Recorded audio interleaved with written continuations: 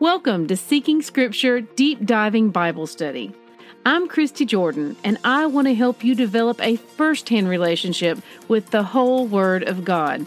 For links and graphics mentioned in my podcast, please visit the corresponding post on seekingscripture.com. May Yahweh bless the reading of His Word.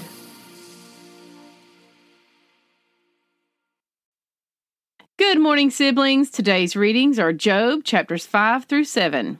Rabbit trails. My notes are brief today. Some days are like that. And a little note to y'all listening, Job is going to feel like a long book. Go ahead and prepare yourselves and know that you're going to have plenty of me before it's done, okay? But we do the hard things for him because he is worthy.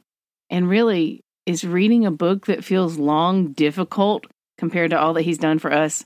So let's go ahead and set our hearts right now that we're not going to complain, we're not going to grumble, or in modern terms, we will not whine. Okay?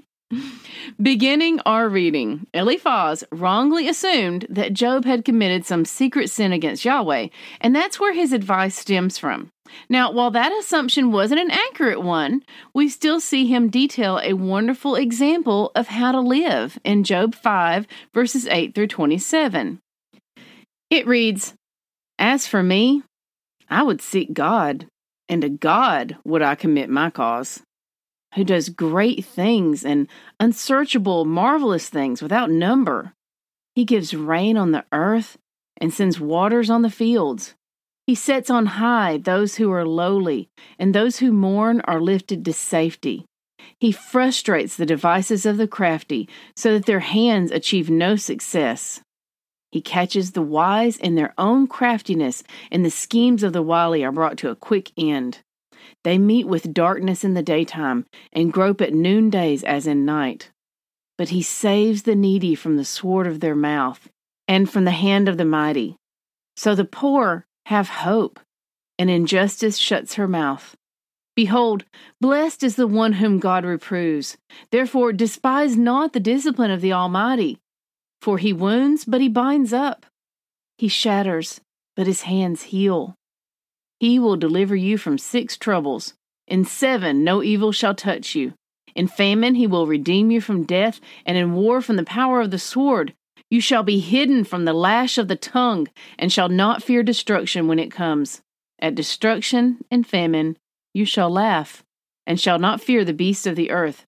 For you shall be in league with the stones of the field, and the beasts of the field shall be at peace with you. You shall know that your tent is at peace, and you shall inspect your fold, and miss nothing. You shall know also that your offspring shall be many, and your descendants as the grass of the earth. You shall come to your grave in ripe old age, like a sheaf gathered up in its season. Behold, this we have searched out. It is true. Hear and know it for your own good." Woo! That'll preach. And it just did. On a personal note, I just want to praise the Father today. He is so good. His wisdom is unending, and his care of his children knows no bounds.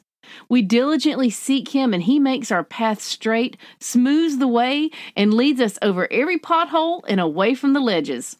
The Father's love envelops us, fills our lives, lights the darkened corners, and brings truth out of confusion, order out of disorder. His wisdom and his word provide a straight edge to which all good things line up, a clear and easy line for us to follow. May we all bless the name of Yahweh with all that we are, with every breath, and with every moment of our lives. Test everything. Hold tight to what is good. 1 Thessalonians 5:21. We are saved by grace alone. Obedience is not the root of our salvation, but it is the fruit. May Yahweh bless the reading of his word. I love y'all. Bye-bye.